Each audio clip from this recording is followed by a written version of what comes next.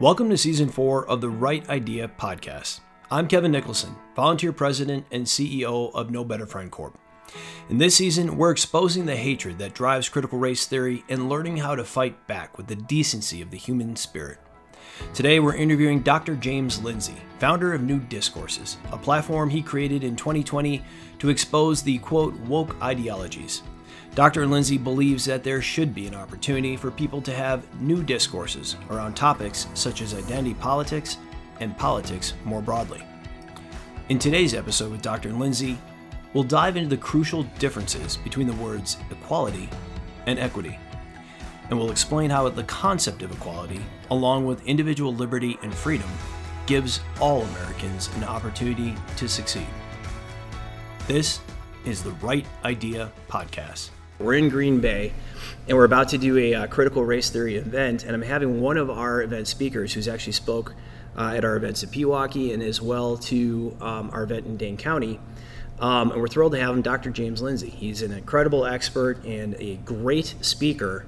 And I've heard around the block that he's actually an even better interview subject than a speaker, which makes me very excited. So, Dr. Lindsay, we are thrilled to have you here, and welcome to Green Bay. Is it your first time in Green Bay? Yeah, actually, I've only been in Wisconsin kind of once before I've come up with you guys. So okay. You guys have been wonderful hosts. It's a wonderful state. I've actually been talking all day about how impressed with Wisconsin I am. Oh, awesome. So I'm kind of falling in love with the state a little bit. Green Bay's wonderful. Yeah. Did you drive by Lambeau Field? Did you see it? Or actually across the street in the hotel. hotel. You are? So okay, well, there you go. It's you have no right choice. out the door. Yeah, it looks good. It is. It's a sharp stadium, and there's no doubt about it. Well, we're thrilled to have you here. And I want to start off and just give many people that I think are listening to our podcast do know who you are, because we have, again, had such a great relationship with you and bringing you into the state. But you're the founder of New Discourses. Tell me a bit about what New Discourses is and frankly, why you founded it and what it does. Yeah, New Discourses is a platform I created to put out information about the slang term is woke ideology as fast as possible. I needed a platform to just put this information out as fast as I can research it and understand it. What happened was in 2017 and 18, I started to read into this literature, the critical race literature, the gender studies literature, feminist literature, whatever, at the academic level. And I tell people all the time, it's like I felt like I bought a property, and you're exploring the property, and you're like, oh, here's these nasty, wood pile, and you clean it up, and here's this busted up shed, and you clean it up. What's under the tarp? And you pull under, and there's like, oh, dead bodies, And so that's what happened when I started reading this literature, and I realized, this ideology has a lot of dangerous elements to it. And I started to study it much more deeply and to write about it. And then I realized I need a platform dedicated to this project. So I created New Discourses at the beginning of 2020 to put this information out: podcasts, videos, articles. I'm writing an encyclopedia. A lot of people are familiar. They use words in strange ways. Right. Like diversity doesn't seem to mean diversity. Inclusion seems to mean exclusion. And so I have an encyclopedia of woke terminology on there that I put up. And I just wanted to get this information out free for as many people as possible. We're actually only just now, a year and a half in, experimenting, and I think we're going to take them down with having ads on the site. It's like, it's not what it's about. Right. So the goal was to create that. The motivation was that this information, there's tons of stuff. You can go read all the critical race theory you want, but you can't read anybody who's really deeply studied it, or couldn't a year ago. There is now, but a year and a half ago, somebody who deeply studied it and doesn't agree with it. There was no informed opposition available anywhere. So I created the site to provide that. And to, of course, the name says, to create the opportunity to have new discourses around these topics: sex, gender, sexuality, identity politics, politics more broadly, etc. Right. And you're an author of several books. Yeah. And tell us about those. So there are 6 currently in publication. The most recent and the most successful is Cynical Theories, which explores the postmodern philosophical roots of the woke ideology, which is maybe about a third of their ideological roots. Okay. It's a huge subject. So that book, it turns out, has been a acclaimed bestseller. It's now translated into something like 17 languages. We have a young adult version coming out this fall, so it's been adapted to an easier read for a broader audience. Mm-hmm. It was bestseller with USA Today, Publishers Weekly. So it's been very successful. I think I just heard that it sold over 160,000 copies in a year. So that's been really great. I wrote a book before that called How to Have Impossible Conversations, which is about how to dialogue with people who disagree with you, which is a little bit ironic because a lot of people have run into the fact that the techniques of dialogue don't seem to work with this particular ideology. They don't like to talk. They don't like to talk. They don't like to discuss or debate. There are lots of reasons. We could talk about those at some point if you want, but there are lots of reasons why they don't in the ideology. Important to talk about, yes. Yeah. In fact, they're collaborating with the enemy if they're, in a sense, if they sit down and have a dialogue, because they're letting those views be aired. Right. I don't know how deep we want to go, but we could even go back to the 60s. Herbert Marcuse, the famous neo-Marxist, the father of the New Left, as it's called, wrote an essay in '65 called Repressive Tolerance, and he said that you have to, their religion, in a sense, their political religion, in a sense, works this way, is that he says you have to stop the thought from entering the head of the reactionary. So whether that's censorship or even pre-censorship, he calls it, it doesn't matter. You have to stop the thought from even entering the head. So there would be no way that if you were a woke social justice warrior or what have you, you would sit down with me to talk about it, because every time I get to say, yeah, but what about this? Or I say, what about that? And I bring up the alternative point, you've now created a platform. You've become an accessory to putting that thought out into other people's heads. That's just one reason. There's even a concept they have in they're kind of in the fringes of their literature called non-consensual co-platforming, which is if you and I were on opposite such terrible wording, but please continue. If you and I were on opposite sides of this issue, and we say both got published, say there was Time magazine or something had a debate issue, and so we're going to have critical race theorists and somebody responds. Well, if they didn't know that it was going to be set up to where different people would be involved in it, or if they didn't know everybody was going to be there, or if they thought they were just, this has actually happened, it's where the term came from. People were asked to contribute to essays about a topic, not knowing it was a debate issue. And so there were pro and con views, and they complained and said, this is we've been co-platformed with the enemy non-consensually. And so they're very sensitive to that. Well, it reeks of a couple things, which I think we should talk about. It reeks of, one, certainly lack of confidence in the intellectual foundation of their ideas, because if you're afraid of debate and if you're afraid of co-platforming, that means that you're not very confident in the foundation of your ideas. But also, there's a larger sense, too, and it's happening with the attempted limitation of language, the limitation of the ability to speak, the permeation of threats that come into employment or education. It is an end around on the First Amendment in so many different ways. That's right. They can't get rid of the First Amendment the way that they would have to through constitutional amendment. So it's an attempt to say we're going to limit speech through all these other different mechanisms if they can. That's right. Yeah. I mean, all the things that I just explained are rationalizations. Another one would be that they would say that debate is a tool that was created within the confines of white supremacy and patriarchy, and so it reproduces those power dynamics even to engage in a debate. So they would say that it creates it's forcing them to play in an unlevel playing field to have a debate, for example. But these are all just rationalizations. It's like you said, is they are convinced that they have the incontrovertible truth, and anything that might cause doubt or dialogue or anything like that is therefore a problem. It's a runaround, as you said, on the First Amendment. Right. And they, how do I want to say this? They are very concerned that people will see through the very shallow foundations of their views, the very superficial nature of their views. So they, for example, if it's a race issue, they don't want to get anybody digging too deeply into statistics because the facts are not on their side, and the data don't support many of their arguments. And if you do careful analyses and control for various things, racism sometimes shows up, but usually it's something else. It's usually something about economic status or something about family environment, or quality of education. Yeah, lots of other variables. Right. And responsible statisticians, when they do this, find that the effect that they're claiming, whether it's systemic racism or patriarchy or whatever, drops not necessarily to zero, but to close to zero.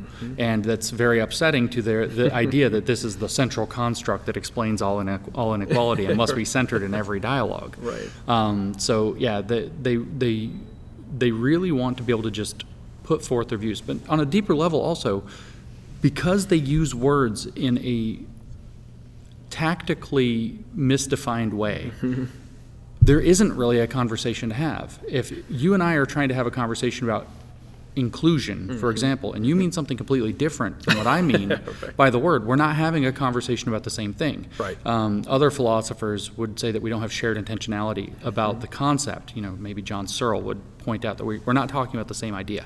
And Searle I bring up because he was a great destroyer of Jacques Derrida, who was one of these people that said, well, it's basically Humpty Dumpty from Alice in Wonderland. When I use a word, it means exactly what I mean.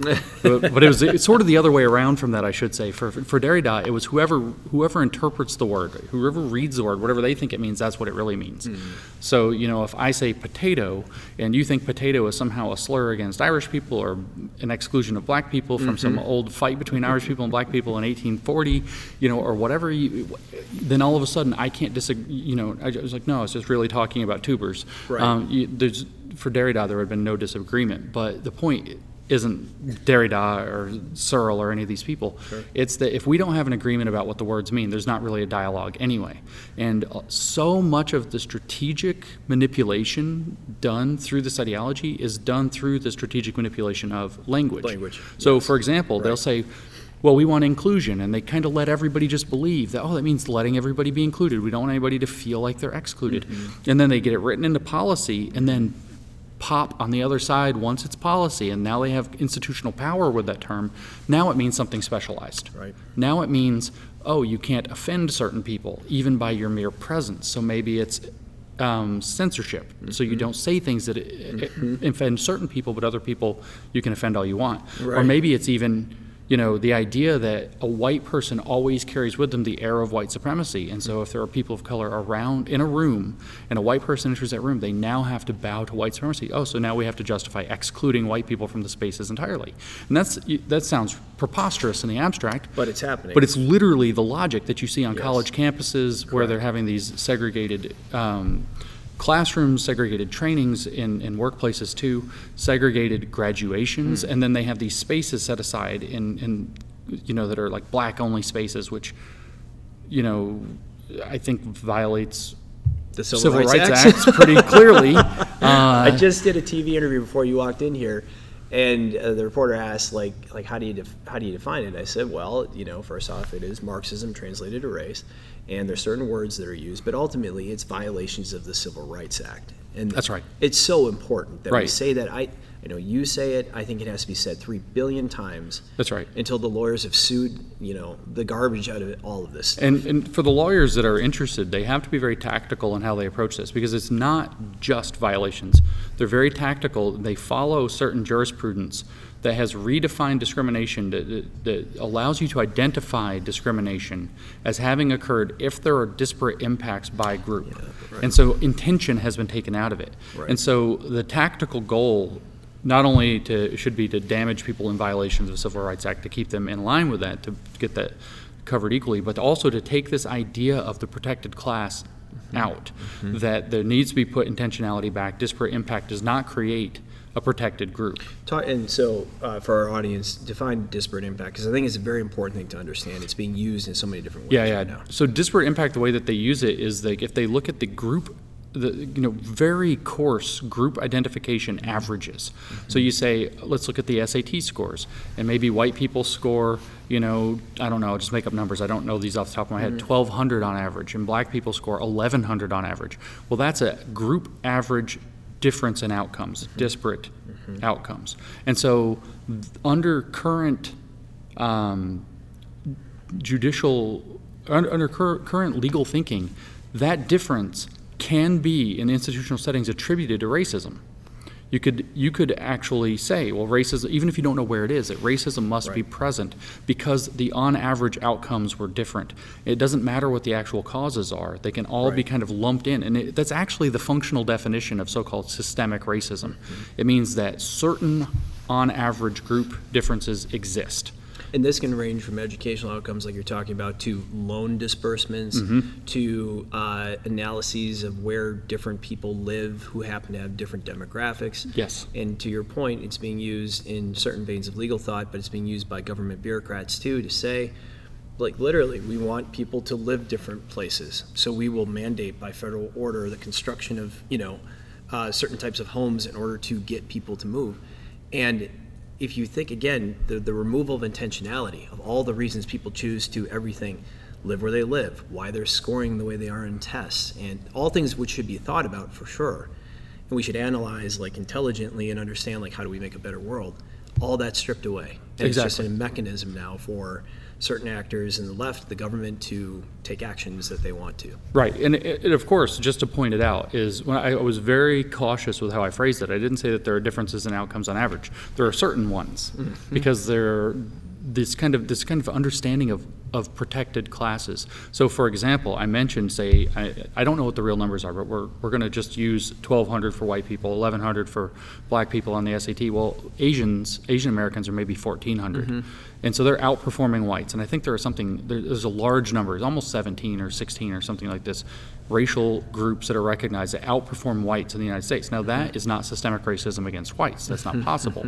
Instead, through critical race theory analysis, they're saying that those Asians are participating in whiteness. And so that whiteness becomes the thing that gets scapegoated. It gets turned into a weird synonym for being successful, or that which allows somebody to be successful in society. So you can kind of see the Marxist idea, having bourgeois values allows you to be successful, having access to whiteness allows you to be successful, and the people excluded from that are alienated from it. And so it's not all of these, it's not any difference, right? It's not any difference. It's only, in fact, when it can be theoretically tied to the idea of whiteness, and anybody who's succeeding according to that is oppressing everybody else below.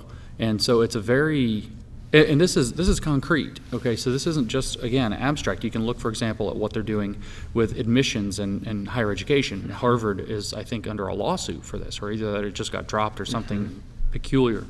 And they're actually discriminating pretty vigorously in a lot of higher education, the Ivy League in particular, against Asian Americans who are actually doing extraordinarily well on merit-based admissions to their tests.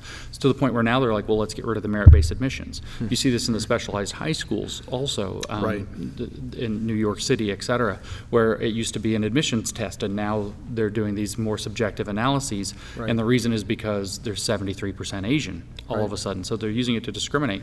And so then we have, not to play too much in the hypocrisy game or whatever, but the Democrats got all worked up over the summer, and the Stop AAPI Hate bill they put forth, and it was at the Senate, and then Ted Cruz didn't get nearly enough attention for this. It's one of the biggest things that happened with regard to critical race discussion, and nobody knows about it. And if I'm not wrong, it was Senate Amendment 1456, as a matter of fact. He amended the Stop AAPI Hate bill that was brought up before the Senate to say, okay, you want to stop AAPI hate, colleges and universities are no longer allowed to discriminate against Asian Americans at all, based on race. And it was a party line vote. Every single Democrat who voted, which was like all but one or two of them, voted against it. Every single Republican voted to add that amendment to stop the discrimination in colleges. So you can see that it's like this idea of systemic racism isn't something that's being, just like so many of these other concepts, that's being forwarded honestly. It's a concept that's being forwarded as a tool to work around something else, in this case the Civil Rights Act or even the Equal Protection Clause. And it's insane. And again, well, first off, it's a huge step backward in terms of societal evolution and all the progress that's been fought for in the United States to extend the promise of our country to everybody. But to your point, and any time when you see this level of complexity, whether that complexity exists in regulatory matters or in terms of restrictions on language, which frankly just shouldn't happen in the United States regardless, but it is an attempt to transfer power to one group of people so they can have leverage over others. And that's right. That's why it exists. If you ever want to launch a business in India, you'll find there's a lot of red tape there. Unfortunately, we have a lot of red tape here now too, but that transfers power to bureaucracy.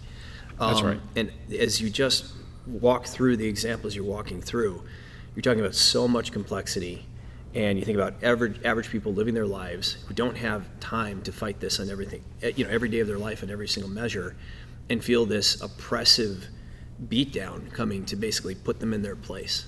That is the goal of the people that are doing this, and that's one of the things where it's important to point that out to people. If you feel that pressure, that's intentional on the part of the people that are doing this. This is the hardest part for me to communicate to people and get them to see it. Even people who are pretty savvy now to the ideas of critical race theory or whatever else, is that the destruction and the demoralization are the point. Their goal, it's not, people are always, well, how is this supposed to work? And it's like, no, you're in the wrong frame. It's not supposed to work. It's not supposed to work. The point is for it to not work. Right. And I've given this analogy, and I don't have the cojones, as it were, to stand up on a stage and actually bring a prop and do this, but I think it would be a beautiful visual. So I just always talk about it. But it's these critical theories of identity or whatever else, the way they work is you can picture, they literally talk about the fabric of society all the time. So what's a good visual metaphor is the American flag. So you can imagine American flag, and care as much as you want, nothing's made perfectly. And if you look close enough and you use a magnifying glass, you're going to find a loose thread here or there. So what they're doing is they're looking for that loose thread so they can pull it. Right. And they want to pull that thread until two of the stripes aren't connected anymore, or one of the stars falls out, or the blue field falls off entirely, or the whole thing disintegrates. That's the goal. The point of a critical theory is to look as closely at the fabric of the flag or the society as you can to find the loose threads, to tug on them. And I always think of that Weezer song at this point, just hold the thread and let them walk, and it's just going to unravel. And that's the goal. And this is, so people don't understand that the objective of the ideology is to take the existing system and tear it apart enough to make it dysfunctional enough, to make the people miserable enough to where they can get a small contingent that won't be opposed, that can then put themselves in power and do whatever they want. Right. And that's it. And it's an isolating feeling. It separates people from their neighbors. It separates them from cultural institutions, if you think about it. And I think that's why what you've said is so important, pulling those threads. Think about how people feel about sports teams, that they didn't feel just 4 or 5 years, something which was purely fun and entertainment, something that actually did bind people together. Maybe it's not an important thing, but it's a thing that people cared about. Suddenly, it's a point of contention. It doesn't feel good the way that it used to. Right. Because literally your team could be insulting your country while you're watching them. And it's that disassociation that creates an extra step of unhappiness. I even saw something, I don't remember if it was the Latinx Bowl or the Latinx something, the Latinx game for some team yesterday on Twitter. And so now everybody has to polarize around the idea of if they think Latinx is stupid or not. And it's injected into your life. And there it is, every single thing. Right. And this idea of tearing people apart and isolating is so important. I was actually speaking at lunch with this mom who is very active here in Wisconsin in the school boards and taking the fight to the schools. And she was saying that a kind of watershed moment in her life was, parents, everybody was scared to let their kids play together with COVID. So it's not quite the same as critical race theory, but it's all in the same kind of umbrella of separating and isolating and driving people nuts and demoralizing them. And she said finally what happened was she and some other moms, they got talking one day, and it was like, yeah, your kids can play with my kids. Yeah, I don't care. And all of a sudden, they both felt that way but didn't know it. And then all their kids are all, like, the whole neighborhood's playing together again. And it's like, you can just see, because the kids are playing together, the parents are, like, making dinner for each other, and, they're taking care of you. Oh, yeah, go run your errands. I'll watch the kids. And it's community is knitting back together. Right. And that fear just to say, oh, well, I don't know if people are going to lose it if my kids hang out with your kids, because what if the virus spreads, or what if Johnny's a racist, or whatever. All of that is a very intentional means to tear our communities apart, to keep us locked into our cell phones, staring at a screen, the black mirror, as they say, isolated from one another, not connecting to one another, and getting fed a steady diet of radicalizing material. Right.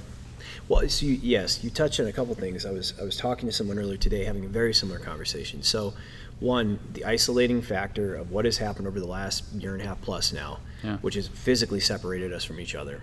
Two, I don't think a lot of what we're dealing with today happens without this device that I'm holding in my hand, pumping these ideas into people in a way that, think about how the old Soviet Comintern would feel about having these devices in people's pockets. Oh, yeah. And how important, think about the things they would have pushed, and if they could. I've been to China. I know the things you see what's happening there today. Yes, exactly, right. Modern day. Like, you literally might not be able to pay for your thing until you watch, like, a propaganda video if your social credit's off or whatever.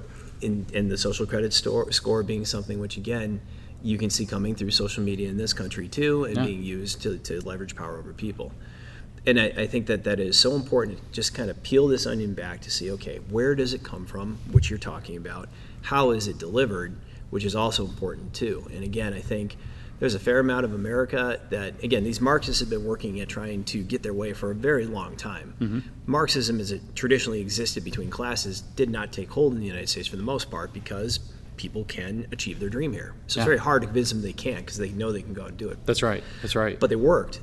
And now they worked at it, didn't take, and now they've found that they can transition to race. Yep. And in the moment that existed, again, it's not that they weren't working on it before. They've been working on it for a very long time, which I think is frustrating for so many millions of Americans to say, why weren't elected officials paying attention to how did this seep into every aspect of education and everywhere else?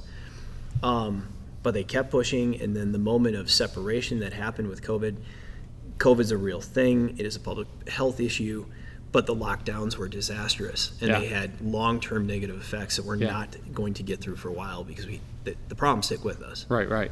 Yeah. To the point, I mean, they were saying that communism would take America in the 1920s. Mm-hmm. We will get it. They were talking about race being the vector very early on. I mean, you have people like Dr. Bella Dodd, who was a Communist Party leader who defected and confessed everything to the House Committee on Un-American Activities in the 50s. 53 and 54, she gave her testimonies to the House and to the Senate. She wrote a book also.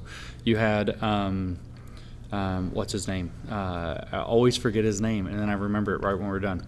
But he was the leader of the black aspect of the Communist Party in the 50s also, Manning Johnson. Okay. And so same thing, he got eyeballs deep in it, and then he realized what it was, and what red-pilled him in the 50s fashion was that they were trying to manipulate the racial minority groups to become Marxists. Right. And then you read in the literature of the 1960s from the Frankfurt School, the neo-Marxists, the critical theorists. So you have Horkheimer gave an interview in '69 where he says, Marxian theory, Marx said that the capitalism would immiserate the society, it would make everybody miserable. He was wrong.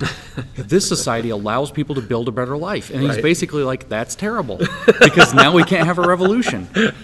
And Herbert Marcuse's writing in '69 also, he says, in '64, '65, and '69 actually, he's like, well, the advanced capitalist society we have in America is a very stabilizing force for the working class. It allows them to buy the things they want, allows them to have a comfortable life. And this is a disaster because their basic needs are met, and now they're just going to have new needs, and capitalism is just going to keep expanding, and everything's going to keep getting better, and there'll never be a revolution. He says, he actually says, we have to find a new working class. And then where does he say to look for it? In his exact words, the ghetto population. And he said, we're going to fuse them with the student intelligentsia. In other words, the college students, the radical college students of the 1960s, the wild 1960s, they're going to radicalize them to be the outreach to the angry black power movement of the 60s, the so-called ghetto populations. And you can actually see the seeds of the critical race theory, the identity politics-based Marxism being born in the 60s, because their complaint was, believe it or not, their complaint was American society, American capitalism works. It works. It stabilizes society was their main complaint. And it empowers people. And it is so important. No Better Friend, we share the fact that we believe that the concepts, the ideas that underpin America empower people. We need to explain that to people over and over again in order so that they don't lose it. But that really, it is so important to get that message across to people that at the end of the day, the system that ensures that everyone understands that our rights are given to us by God, the government doesn't get to take them away, has empowered creation of wealth on a scale that no one ever had seen before in humanity. It's because people were empowered. And these people are upset about that because it stops them from taking power back. Yeah, they even argue that what you have is the peasant class. They talk about the peasants. This is more the Brazilian context. This is Paulo Freire, who basically poisoned the world's education system. He's a Marxist educator. His famous book, The Pedagogy of the Oppressed, is basically the Bible of all teaching colleges now. But he's on the same page with, you can read it in different words from Marcuse and these other guys that we just talked about. Same time, 60s, early 70s. And And what they were saying is the path out of dependency really is taking responsibility. But what Marcuse would argue, or Freire would argue, is, but that means taking responsibility in this current system, which is the thing we have to overthrow. And so if you become part of the system, he says then it introjects its values into you, and you continue reproducing those values. And you can hear that same language, Yes, you can. Oh, people are reproducing white supremacy, they're reproducing patriarchy by not becoming, flop out revolutionaries who are angry at everything, who don't want to take responsibility, who want to, because there are, in a sense, two paths out of dependency. One actually is to take responsibility if you have, say, guarantees of life, liberty, and property, like John Locke brought to the enlightened West, which the American project was founded upon. Right. You can take responsibility if you have access. If you don't have any access to life, liberty, and property, you probably aren't going to have very much success with that. That's the problem of the feudal system. Right. Or you can blow up the system. Yep. And if you are literally, like you read these kind of revolutionary counter-colonialists or liberationists from the 60s, and they're very clear. In the colonized situation, they say, they don't have any other options. They have to go radical. They have to overthrow the corrupt government. And you can even look at the American Revolution and see seeds of that. So there are two ways out. But the question is the system you're rebelling against working or failing? Yes. And those systems were failing. And the argument of the people who say blow up the system was specifically, this is a functional society that produces prosperity. It creates a stable system. Marcuse even says it becomes a moral obligation to fight against a functioning, prosperous society. And it's maddening. It's infuriating. There's no other way to say it. And the smug air of intellectual superiority that comes with all this nonsense, to know that it is, and I think this is so important to say, I try to say it as often as I can, that there's nothing new about this garbage. It's been happening a long time. And to your point, I think you've done a great job of illustrating it, like these methods have been used by communists, dictators, feudal lords for a long time. I think one of the things that people forget is even in the Soviet Union, there was absolutely attempts by the communist government of the Soviet Union to sow seeds of ethnic discord in that country in order to keep power over people. Yeah, people don't know that it happened in China too, that China before the Cultural Revolution, before the Great Leap Forward was even attempted, they had this whole fight between the Han race and the other 55 races of minority races of China. And they appointed people, terms you hear straight out of critical race theory, they had good Hans instead of good whites, and they had, Han supremacy instead of white supremacy. They had exactly parallel concepts, but for the Han race, they did the same, and it was the communists who brought it into China, the same ethnic destabilization. The same attempt to draw solidarity across the minority groups with a vanguard within the majority group that's going to now have the correct ideology. Whether it's Marcuse's radicalized students, whether it's the students of those students like Robin DiAngelo today, who are blatantly white women that are race hustling with the best of them. Right. And it's you've got that enlightened vanguard. That was Lenin's idea, and you kind of have to have that. Their complaint was that the working class is basically too stupid to wake up for itself. So when you translate that into race, though, what are they saying? The racial minorities are too stupid to wake up for themselves, so we need to have the college students, enlightened professors come in and tell them how oppressed they are. And when, it sounds disgusting when you say it that way, and then you realize that's exactly what they think. They don't write it down anywhere, but that's exactly what they think. Condescension, belittling of people, manipulation of people, and at the end of the day, leaving people in a worse position than they were at initially. That's right. That is the truth. And again, we do a lot of work on education reform. We believe school choice is important because it creates a marketplace. It doesn't solve every problem, and we never pretend it does, but we do think we have to actualize and empower people to make rational decisions in their life that can help get kids into a different environment and change the trajectory of their life. That's a real thing, and it allows people that. Again, attempting to manipulate people, using them as political pawns, and ultimately trying to take agency and choice away from them, which is exactly what these people do that are the proponents of critical race theory, literally leaves people in a worse position. Yeah, and because we have to make this clear. A racial consciousness means that you know what critical race theory says people in your racial position are supposed to think, and that's how you talk. And that's why if you step out of line, whether that's Kanye West, whether that's Nicki Minaj now or whatever, all on Twitter the last few days, whatever the situation is, if you step out of your lane, all of a sudden, your lived experience doesn't mean anything anymore. That thing that was your golden ticket to never be wrong, well, you aren't expressing it authentically. Things that, speaking of stuff that, I like to say a lot, and you're talking about this kind of not helping anybody, the easiest type of equity to achieve is everybody gets nothing.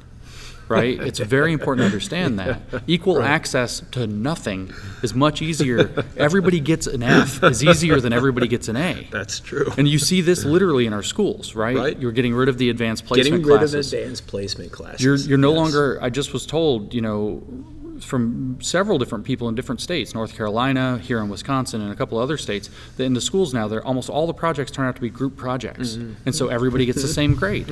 When the pandemic first hit and everything was like, what do we do about grading? And I get it, it's a hard question. What do we do? It was, well, let's give everybody an A. What was the justification? Equity. Why? Right. Well, the lower your GPA, the more it'll bring it up. Yeah. So it helps the people who have the worst GPA the most, and it doesn't hurt the people with the good GPAs. And so what that's actually doing is demeaning what the GPA means, and so everybody gets equal access to less. Right. And this is, again, with communism. It's the same project. It's a book that's been read before. This is a book that has been, yes. Equity. I want to talk about this, and I think it's you live this and you talk about it so often, so it's very obvious to you what the difference between equity and equality is. But there's a lot of it's not coincidental. There are two words that look the same physically, right? They are intentionally being switched out. Yes. And there's a lot of people in corporate America and elsewhere, education and the military, who are just buying into that hook, line, and sinker in part because of and I know this sounds ridiculous, the similar sound of the word. Yes. But talk about the difference between those two words. Yeah, I mean, there's a lot of places I can go with this. Just to put it out very simply, equity means equality of outcomes, and the reason I started to hesitate before I spoke boldly forward or whatever, equity is socialism, but with identity characteristics factored in. That's what it is. Right. It is socialism. And so, and I distinguish that from communism specifically. It is the path toward communism, which they call justice. And so it is enforced equality of outcomes by group averages. And it's difficult because if you say that to somebody who is a proponent of this equity or critical race theory, they say, no, it's not. It's equality of access. But the way that they measure if access was equal is if the outcomes are equal. If the outcomes are equal. So they've hidden the ball a little bit there. That is actually how they measure, where we started before with disparate impact. Right. Their assumption, and this is what Ibram Kendi actually says, is you're either saying there's something wrong with the system or you're saying there's something wrong with the people. Right. So if there's equal access, that's what they say is equity, and there's nothing wrong with the people, then you must have equal outcomes. So if there are no equal outcomes, they do the logic backwards, and they're like, there must not have been equal access. So that's how they trick you it's another linguistic trick. Right. Because the way that they've set up the measurement tool is bogus. Right. They don't allow any other possible explanation. Now, equity comes from the distinguishing paper was written I think in 1968 by H. George Frederickson or something like this. I might have that name wrong.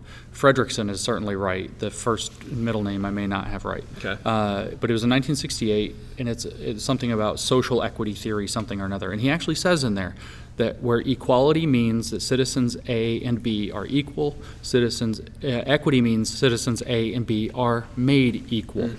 So that's the original academic use of the term equity in the sense that it gets used. Right. They're made equal. All they've done is figure out how to take that idea of equality of outcomes, enforced equality of outcomes, and hide the ball in the word access by this disparate outcome argument that if, and this is an assumption, but they just take it as a truth. If everything is totally fair in the system, or the school system, the employment system, whatever, then the outcomes would be equal if the access is equal. That's their logic. The logic. But that's not actually necessarily true, and it doesn't have to do anything with the people in the sense that would be, say, something to do with race or whatever. I feel this particularly poignantly coming from Appalachia, filled with white hillbillies. And I don't mean that in a disparaging sense, but many of the same disparate outcomes for white hillbillies occur that are typically associated with, say, the black inner city.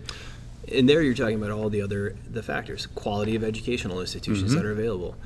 For example, if, say, over the past year you live in a city like Milwaukee where violence and murder rates have doubled, and is psychologically affects you on a daily basis, that's right, like it would anybody. That's right.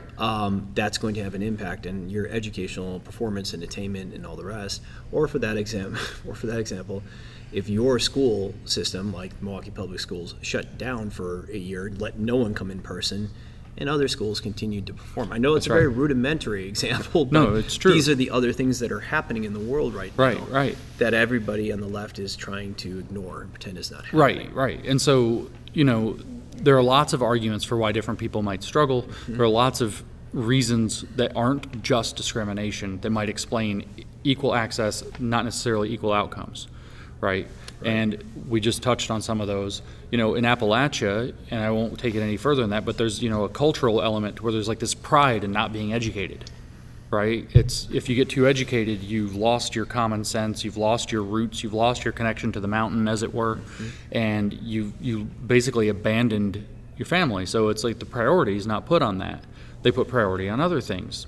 You're getting to cultural underpinnings, which is so important, right? And it goes back to what you shared before, which the critique of quote-unquote whiteness. And again, what they're really trying to critique is like the underlying cultural foundation of America that says work hard, you will have the opportunity to do what you want. That's which, right. By the way, doesn't mean everyone needs to become a millionaire to be successful. If you get to work a job you like, and you get to go fishing on the weekends, and you get to shut down at 5 p.m. and be with your family, like, that is a better life than all but a tiny, minuscule fraction of humanity has ever had. That's right. And it's awesome if that's what you want to do with your life. That's what they complained about in those papers in the 60s. Yeah. They literally said stuff like this. Like, you can you can go work a job that you enjoy and buy your cool car, but you're just participating in the system that is your oppression, and you like it. And it's totally understandable. Because those people had, especially by that point in that time frame, survived the Depression, World War II, and maybe fought in Korea as well too. And you can see why you'd want a nice job. You just let people watch their TV and fix up their Corvette or whatever, man, and move forward in life.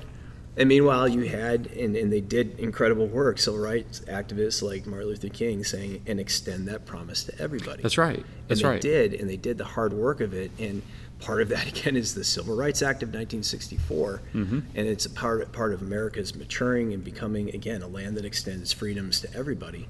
And we fought for it, and we achieved it. Yeah. And now to see these steps taken backwards, it is, the words you and I used before, it's infuriating, it's sickening. And it's all being done in pursuit of power. And power, that's right, yeah. And power for a certain, and I'll use this word with my tongue in my cheek, enlightened class who have got the right degrees. Right. A lot of people don't realize that those degrees are in, to use a term of art, poppycock. It's in BS. It's literally, I was a mathematician. Actually, no, I was a retired mathematician working as a massage therapist. And we were able to write 20 full-blown academic articles. A sociologist said 12 of them would have been accepted in the end of those 20 in 1 year, not knowing what we were doing at all. Which is an incredibly fast And pace. of course, you might only publish in a standard PhD for papers, depending on the topic. And so Yeah. But I'm saying, like, that says a lot that you could pump those out that fast. We pumped out 20 in the first 6. So you take out the first 6. We were looking at the first 6 were the worst ones. Obviously, we didn't know what we were doing yet. So those all got rejected. You don't count those. 12 out of 14 were on the way to acceptance. And it's like, okay, so people with degrees in that are appointing themselves as like a new priestly class, right, who gets to decide what is okay to say, what is not okay to say, who is okay to be employed. You read, like, Ibram Kendi says, how are we going to fix inequality? He says, we need a constitutional amendment where we're going to put in, anti-racism, and all racism, any disparate outcomes are going to be against the Constitution. Unconstitutional now to have differences in outcomes.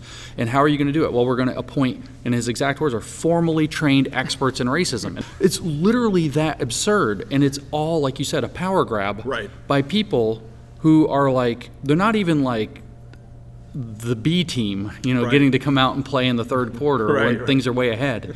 They're like, like the Z string or something like that, who have figured out a way to manipulate language and emotions and moral authority in particular to make people feel dumb and to make people feel like maybe they did actually... Guilt. Yeah, maybe they did act in a racist way. Maybe they did have maybe they told some jokes when they were younger they shouldn't have told, or... I mean, what's even shouldn't have for 20 years ago? Like, water under the bridge in a sense. But maybe they did some things in their life that they should feel guilty about, or maybe they still, and they did so effective at manipulating and tapping into that. And, I think, I actually have a very controversial view about this, having read so much of their material. I feel like they're describing their own circuit. I feel like they've completely excluded conservatives from their worldview. Like, they're people way over there. So they're only looking at themselves as the super progressives, and then like the good liberals around them, and that's everybody, because everybody else is already a monster. You don't even pay attention to them. And so it's like if you read White Fragility by Robin DiAngelo, and everywhere she says white people, you replace it, and I don't mean to make this political, of course, but if you replace it with white Democrat or white liberal or white progressive, it's like the book makes 5 times as much sense. And my controversial belief, having grown up in the Southeast, and I was actually on the blue side of the aisle for most of my life, battled in the South, as it were. My belief is that conservatives, due to maybe historical factors going back to the Civil War, but maybe also just due to the name-calling they've endured for 40 years, 50 years, have reckoned with their racism, and the good liberals, and this, by the way, is something that Martin Luther King brought up in Birmingham jail, haven't. And so now... they keep saying on the news, it's a racial reckoning. Yeah, for them, for the liberals who haven't realized that they've been like low-key racist for 50 years, using the "no, I'm a Democrat, so it doesn't count for me" card to escape having to analyze. If you read it through that lens, it's profound. It's still Marxist, so it's not good, but it's profound how much more sense it makes. And I have this very complicated view now that actually that's how it works, is it's tapped into this. You've had a group of people who, since the Civil Rights Acts passed, have been able to pass the buck and pretend, no, I'm not racist, I've already dealt with it, I'm on the right side. Whereas every conservative has been getting called a Klansman or something like that from birth for 50 years. So they've had, am I? What have I? Where's the line? When's it right? When's it wrong? What's this? Working it out for themselves. Well, there's also an element of conservatism, and by the way, this was a big deal in Wisconsin when I ran for the Senate. I mean, I was a college Democrat. I was president of the College Democrats of America when I was in school, and I figured out conservatism through life experience. But a big part of conservatism is accepting the imperfection of the world. Yeah. Is a rationalization that we are imperfect, but we strive to do the best we can. Right. And you brought up the idea of like, okay, so did you say or do something 20 years ago that was stupid? Okay, learn from that. And, Right. Teach your kids not to do it. Be better as best you can and do the best you can in the circumstances you have. Yeah. But that is a big element of what conservatism is, and I think that does change your intellectual perspective on all No, this. I actually agree. I think that's very important. And I mean, I can go pretty deep with that if you want. I think about that in terms of Heidegger, of all things. Heidegger had this concept, and I can't say it in German. It starts with a G, Gewerftheit or something like that. It means flungness, having been flung into the world. And he has this concept there that Heidegger's impossible to read, by the way, but he's very difficult. It turns out he was one of the mentors to the Marcuse, the big Frankfurt School guys. So there's a connection there too. And he was a very Hegelian thinker. So these guys are all in the big Hegelian tent. Marx was as well. Marx was openly a left Hegelian under Hegel's philosophy of how the world works. And this flungness is that rather, so where you're pointing at the conservative mentality is, the world is ugly, life is messy, human nature is flawed. We do the best we can with that. Theirs is, the world is broken, we can fix it. And that's I think it's the difference between arrogance and humility. Right. Very much. And on a religious level, for Christian theologian types, it's the difference between theology and Gnosticism, and that's actually where the flungness idea comes from. Gnosticism begins with the idea that you've been flung into a world that's beyond repair, and the only thing that the gods have lied to us. The garden is a lot. It's not the paradise. The Garden of Eden's not paradise. The garden is a prison, and God has put us in it. If you just eat the fruit off that tree, you'll know. Gnosis. You'll have knowledge. Right. And this, so we say, this is as old as, 1920s. That's Genesis, baby. Yeah, exactly. That's like the beginning of Genesis. It's like Genesis 3. Right. So that's early on in the the book of the oldest of all ideas, and so it's like okay, and there is this difference though, in that humility versus arrogance. Because the argument that I made is a warning about insulating yourself from reflection. Right, and which can afflict anybody. Christians, for example, who have I got right with God, and this is like a trope, and you get the whole branches of Christianity that all the other Christians criticize because, they, sin however they want, get caught in a bathroom or whatever. Well, I got right with God, everything's okay, and there's no reflection, there's no correction. So anywhere you catch yourself where you feel like you have a moral exit from that reflection, you've left the path of wisdom, and you can set yourself up. And I feel like the left has actually done that with racism since the civil rights movement in the 60s. And they're having their reckoning, and that word is being used appropriately by the people using it, but not for the country, for the only part of the country they acknowledge as not deplorable, that they haven't written off already. And then on the other hand, though, your argument is very important, because there is this, once you get away from that bubble, this idea of imperfection and trade-off and humility and accepting that we make mistakes and forgiveness and reconciliation and all of these kind of virtues that a functioning society is really built upon, which we don't see in the woke. You had a bad tweet when you were 14 and somebody finds it and your career's over, goal is to destroy the career and life. Yeah. Right. Well, not until it's useful to do so, because it's all a power grab. Well, it's just fair, yes. Yeah, the moment of their choosing to destroy a career. That's right. So it's a sword of Damocles for them. And so you really do have to appreciate that the value system they're operating in is also, rooted in that arrogance of, it's not us that has a problem, it's the world. So we're the appointed elite that know how to fix it, and we're going to set it right, versus this kind of more humble approach, whether we call it conservative or not, doesn't matter. This more humble approach that says the world is as it is, and life is messy, and bad things happen, and people mess up, and how do we make the best of this mess together, but volitionally together. Teamwork, not collectivism. Right. Exactly right. Teamwork, not collectivism. I think that's so important. And not everybody's going to come along for the ride, and that's a choice that they will make. But the society that we live in here today in the United States was founded on this concept, basically. World's imperfect. The Constitution, one of the amazing things, too, is you see everything we've been talking about today, all attempts at workarounds of that framework in the Constitution. That's exactly right. It tells you how durable it is. It's really, truly amazing. On one hand, you can say it's from a small group of 13 colonies growing into the most powerful nation state in the history of humanity by orders of magnitude. That's amazing that document can govern throughout that entire time and be adaptable enough to, again, learn or to be able to be amended to express, to spread its promise to everybody. That's amazing.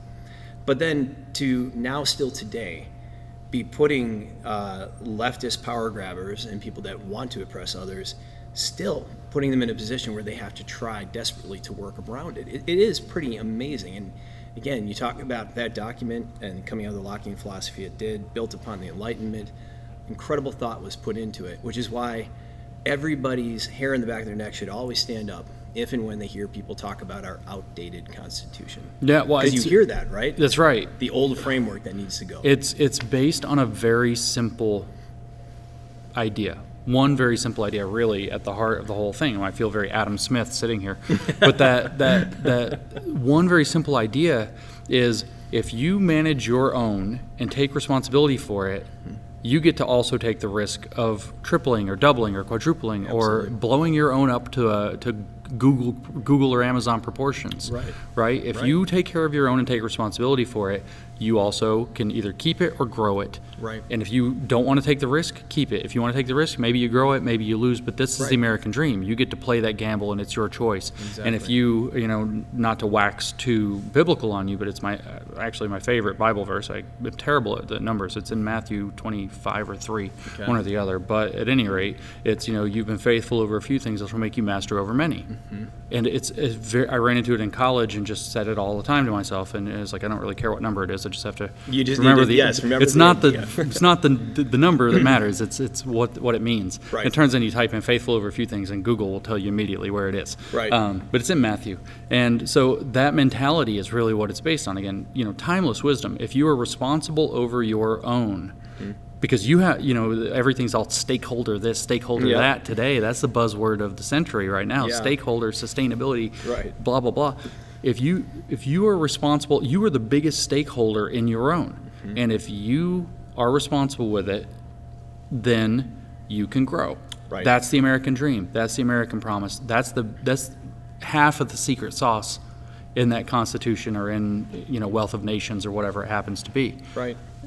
And it's been, again, intentionally degraded and run down, and again, maddening to hear people that have benefited from all that has been offered through that Constitution turn around and slyly say, and now we need to get rid of this. I can't remember. It is a Silicon Valley technologist who came out and really, I don't remember the exact word, but like something like the framework is just old and dusty, needs to go. It's been repeated many times. Well, yeah, it would be for them, because they want to, use the fact that we're in the same situation we were at the end of the 19th century, where the titans of the most exploding industries had found ways to gain power that rivaled state power, whether that was, the railroads, the oil, steel, whatever it happened to be. Right. And the industries now are finance and tech, et cetera. Right. And so they don't want to be bound by that old dusty document. They don't want to be bound by those principles, because they have found a way to kind of get big enough to where it constrains them.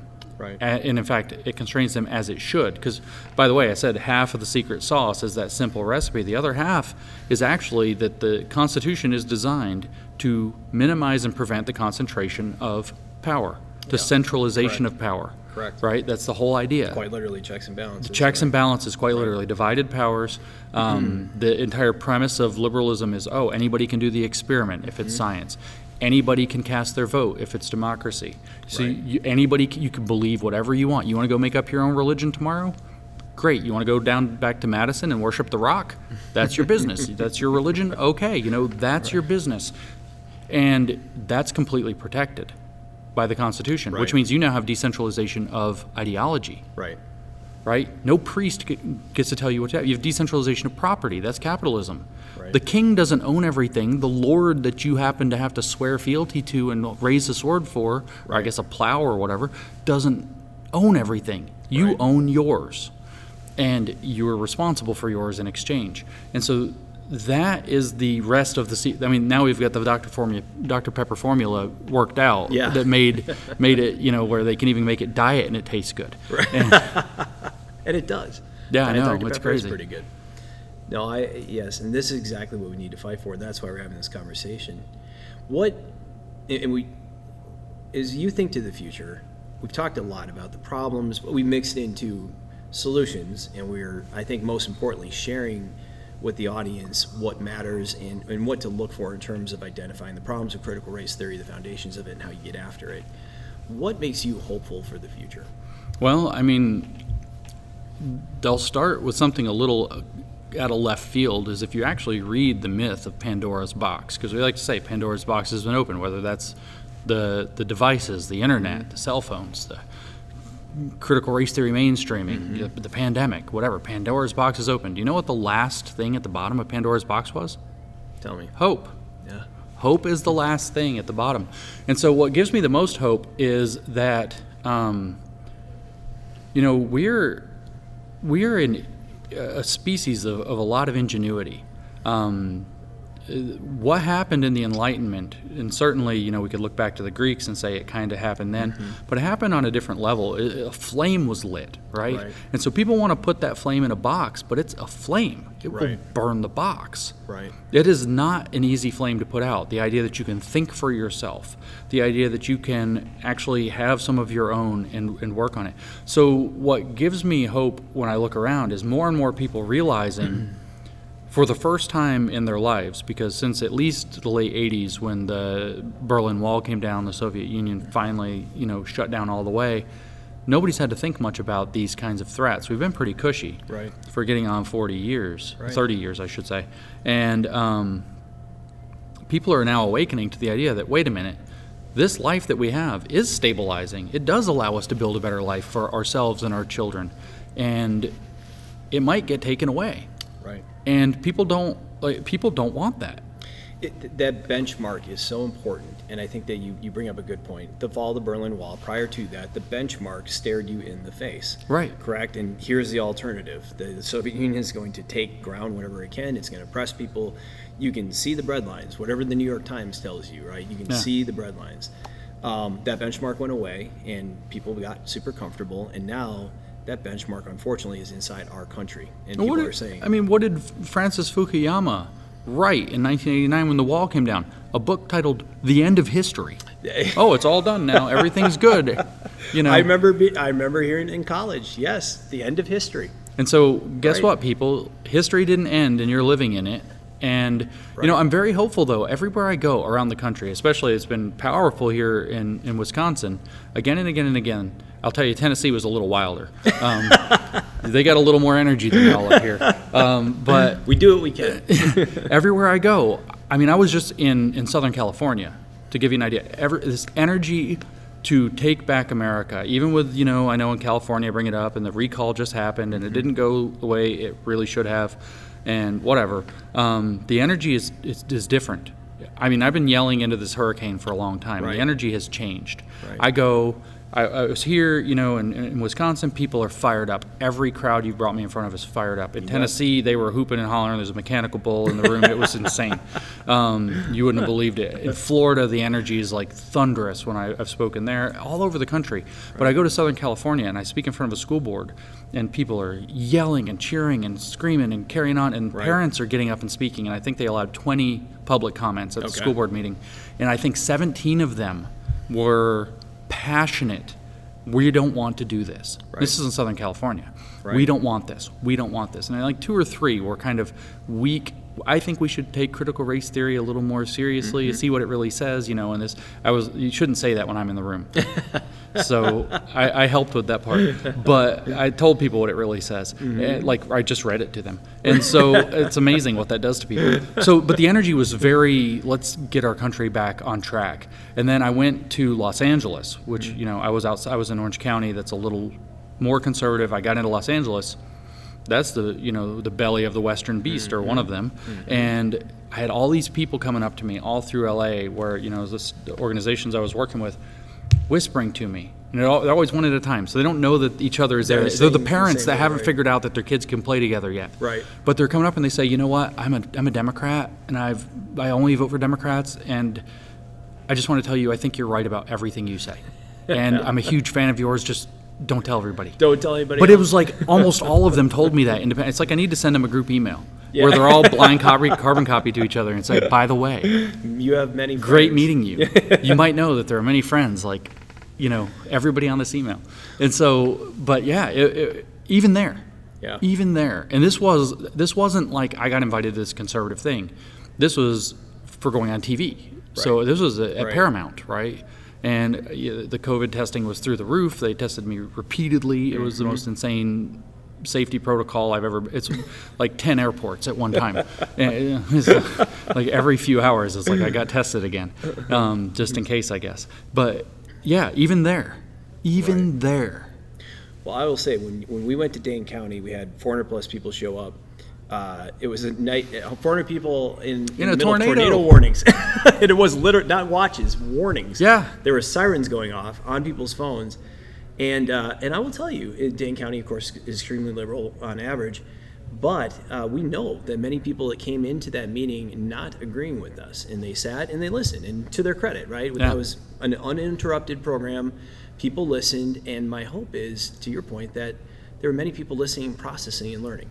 And then they go forward and think, okay, I actually didn't think of it that way. I'm meeting them every day. So you asked me where my hope is. I meet them mostly digitally. I don't leave my house that much. But when I travel, I do. But I meet them everywhere I go. I meet them digitally. I get messages every single day. People who have completely 180'd. Right. You know, I have some friends who literally put very embarrassing videos of them dancing when Biden got elected, just celebrating on the internet, who have now sent me messages that are like, I think I'm a conservative now. You know, and it's like, yep, Good. You know, welcome. We can sort out what that means later. But right now, let's conserve the union. Yeah. And let it be that. But the change, the very rapid change, the passion I see people have for their country again, which I haven't seen. You know, this is a country that hates itself in a weird way right now, and it's been manufactured. And the waking up, not in a weird jingoistic way, of love of country, love, this unity. It's not like 9/11 after 9/11, but it's like it might get there. But there's a lot of light bulbs coming up. There's a lot of light bulbs that, hey, wait, no, our communities, our children, our future really is at stake. Right. And this isn't us. Right. This is actually taking us backwards, you know. Right. So there's hope there. There's a lot of hope there. And that's where I did want to end on that note, because I had a feeling you would say that, and we're seeing it too across Wisconsin. American people, that's where my hope lies, in the American people. Right. And to all of our listeners, I urge you to take this message forward, share this podcast with others too. Know that we're talking about serious problems here. We're talking about society-ending type stuff, but there is hope going forward, and we don't want to leave you thinking this is not going to get fixed, because we're going to fight until we do fix it. That's right. Dr. James Lindsay, we are thrilled to have you in Green Bay. We're going to do a CRT event now. We're going to share much of what we just shared with hundreds of people here in Green Bay. We are thrilled to have you back in Wisconsin, and we look forward to seeing you again soon. All right, thank you. Everybody, thanks for joining us on the Right Idea podcast, and we'll see you around Wisconsin soon. I'm Kevin Nicholson. Thanks for joining us today on the Right Idea podcast. Make sure to subscribe to the Right Idea podcast on Apple, Spotify, Google, Ricochet, Stitcher, Luminary, or wherever you listen to podcasts.